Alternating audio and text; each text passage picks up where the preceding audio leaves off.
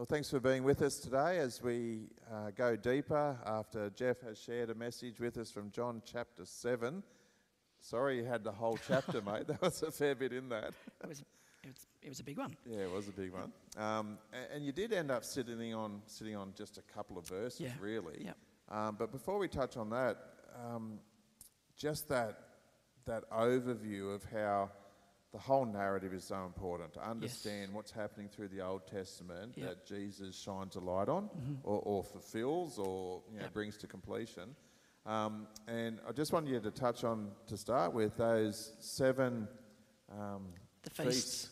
Festivals. Yep. I have heard that before, but unpack a little bit for us just the revelation we get of Jesus by understanding these things that had happened and continue to happen even today in the Jewish context. Yep.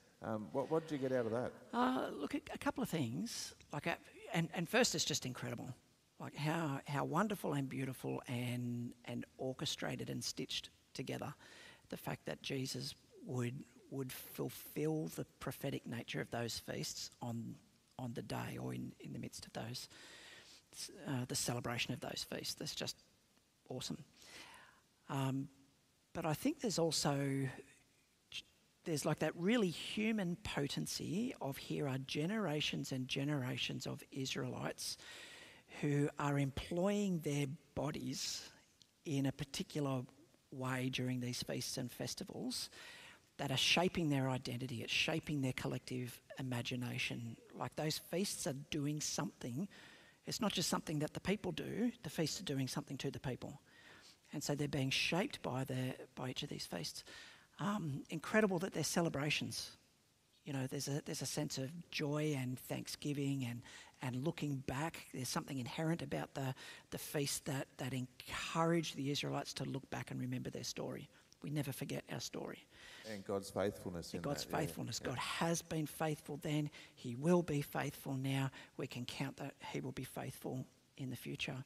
So this sense of story, that we're inhabiting a story, that we employ our bodies in a particular set of practices every year, so our bodies are trained into the story, that it's cemented within our collective psyche that God is has been faithful, is faithful, will be faithful. Very difficult to look forward to a future hope unless it's grounded in a historical and present hope. Yep. Otherwise it's disembodied and it's kind of just like it's a wish. But when our future hope is grounded in our history, there's something really powerful about that. It's just a great picture, I think, of and particularly you talked of the one you're looking at today, the Feast of Tabernacles, that picture of camping out with the view of, so they were camping out with the view of the promised land, and we are camping out with the view of that eternity in the renewed heavens, the renewed earth, God's presence with us in the new city of Jerusalem. But even as we wait. Yeah, but even as we wait, that's right, the Holy Spirit's role in that. And so that was one of the verses you touched on, is that, I forget what verse it was, but that idea of Jesus is the living water, and the living water coming out of me or coming out of you is the Spirit. Yes. Yeah. How significant is that for us as a community of people to understand the Spirit's role in us and through us? Some we touch on a fair bit, but I reckon we don't always have a really good grasp of the significance of it. Father, Son, and the other one. I think that's why it's really important that we actually hold a Trinitarian theology. Yes. And I think that there have been some times and segments within the church where a Trinitarian understanding of God has actually been declared to be useless. I couldn't imagine anything to be further from the truth. Yep. We probably need to have a reasonable understanding of who it is that we declare to be God. Who is this God that we worship? Yeah, that's right. And if this God is triune, Father, Son, and Spirit, then it's important that we have an understanding of the God that we worship. And so, of course, it's reasonably easy or easier for us to relate to Jesus because Jesus is human, So he's God, Yes. human, Yep. 100% God, dual nature. And so we can relate to this guy because he's a guy, he's a human. But it is the person of Jesus that is present to us in his physical absence in the Holy Spirit, right? So the Holy Spirit is still the Spirit of Christ within us. So the person of Jesus is present to us and in us through the Holy Spirit. So that's why Paul can say, I've been crucified with Christ. It's no longer I that live, but Christ lives in me. Yeah. Now He's not saying the Holy Spirit. He's saying Now Christ. he's meaning that, but he says, Christ lives in me. So we are indwelt by the Holy Spirit. So we are in, and the Spirit is in us. It's like this mutual indwelling. And so it's by this indwelling of the Holy Spirit within us that we actually participate in the triune God. That is our eternality. That's right, yeah. So because and we even participate... shifting that thinking from eternal life being about a time span to no, it's eternal because it is the life of Christ. In me. And me in him. Yeah. So John gets there. So we're kind of just starting to crack some of these things open now with all of the symbolism. Like over the next couple of weeks and months, we'll get there, but we're kind of being primed for some of this stuff, I think. So as... I hope our home groups engage with this and have some good discussion around it. So as we follow Jesus personally, the hardest thing, obviously, out of what you shared today is that dying to self. Yeah. How do we practically die to self day by day, moment by moment, so that living spirit in me is the one living in this body, in my context, in my interactions? Yeah. How do we do that? It is love. It is the definition of love. So that agape love is self-emptying love.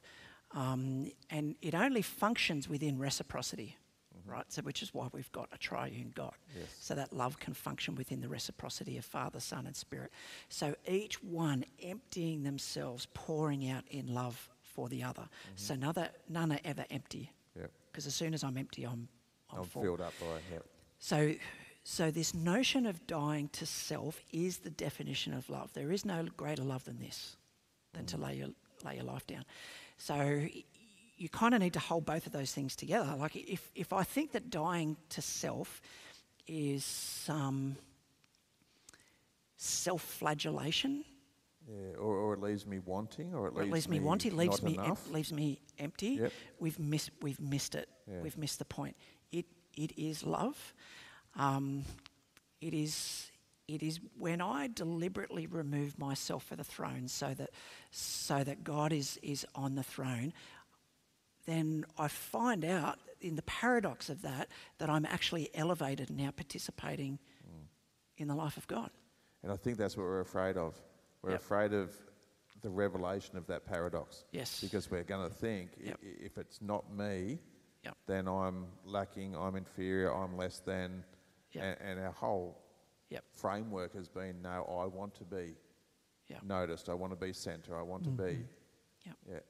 It's, Paul, all of this stuff is just so central to Paul's theology. And he kind of wraps his theology up in Philippians 2, the whole thing about, have the mind of Christ. And it is this Christ who is, because he is equal to God, because... And although he is equal to God, he considered equality with God not something to be grasped. Yep. He emptied himself. Yeah. But then what do we see? We see that God elevates him. Right. And so we are to have the mind of Christ. That's the whole spiritual journey. It is the journey of self-emptying, of laying down our lives only to find it. Yes. Yeah. Yep. So... We want to follow well, gather well and go well. Yep. And so as you've explained that, it makes sense in our going spaces that the thing for us to be doing is that self-emptying, that loving, the preferring the other. Yes. Makes sense. But in our gathered space, the church gathered, whether it's home group, whether it's a Sunday gathering very shortly, Where does this play out in that space, Yep. in our I think- togetherness? I think that is in that place of preferring one another. So that's, look at Colossians 3, like the whole place from Colossians 3:12. Here's kind of the recipe of how we get on with one another as brothers and sisters. Yep. Like we're patient with one another. We're esteeming one another more highly than ourselves. Like this is what it is to live in Christian community. We are functioning within that reciprocity of self-emptying. Our Christian communities ought to, as best we can, and we know we're busted, it should resemble the eternal triune community. Yeah. So, what does that look like to be preferring one another, to be bearing with one another, to be patient with one another, to honour one another more highly than ourselves? I was sharing that in a wedding on Thursday. That idea of the marriage is that same thing. It's the same that thing. Self-giving Yep. with the husband, the wife, and the Holy Spirit. It's this picture of it the is exactly triune that. God, isn't it? Yep. And so when we get that picture of us in community, that bearing with one another, forgiving one another, loving one another, serving one another, kindness to one another, Jesus said really clearly that when that's present and when that's operating, that's going to be attractive, and that's how the world will know that we are That's right. followers of Jesus. And we'll get it wrong. Yep. The human condition is inherently selfish, Yes. which is why we have to bear with one another, because that's we right. will get it wrong maybe more often than we'll get it right. So there's a fair bit there to talk about. I encourage you in your home group this week to dig into this. It would be worth listening to that message again just to get those really good pictures of how those feasts really helped identify and shape Jesus, and for him to actually give us that picture of what God's doing in the world, how we follow together, gather together and go together, carrying that Holy Spirit in us and through us. So have a great chat about that this week, and we'll be back with you again next week as we move into John chapter 8. Here we go, John 8. See you then.